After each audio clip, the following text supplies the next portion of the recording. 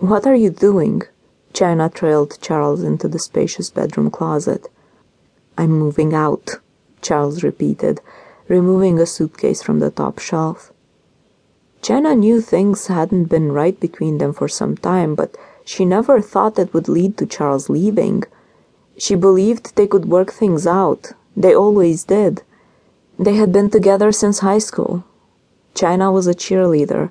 Charles was the star running back on the football team. After graduation, they continued dating into college.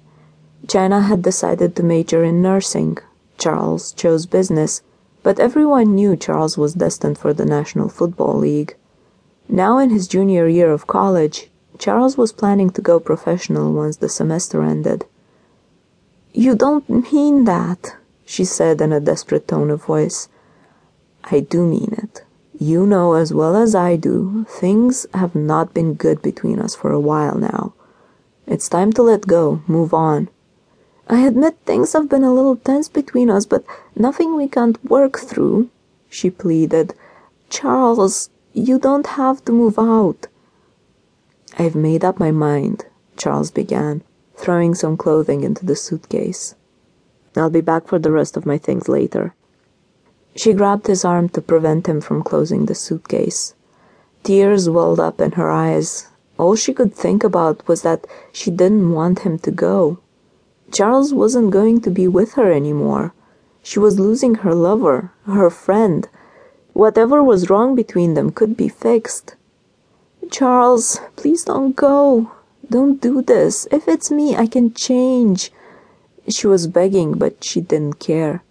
"Just tell me what it is." Charles pulled away from her. He took a deep breath. "Don't do this, China. Let me leave without a scene. Let's be adult about this."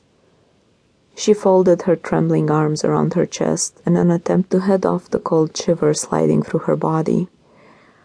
"I'm being an adult about this." Her voice cracked.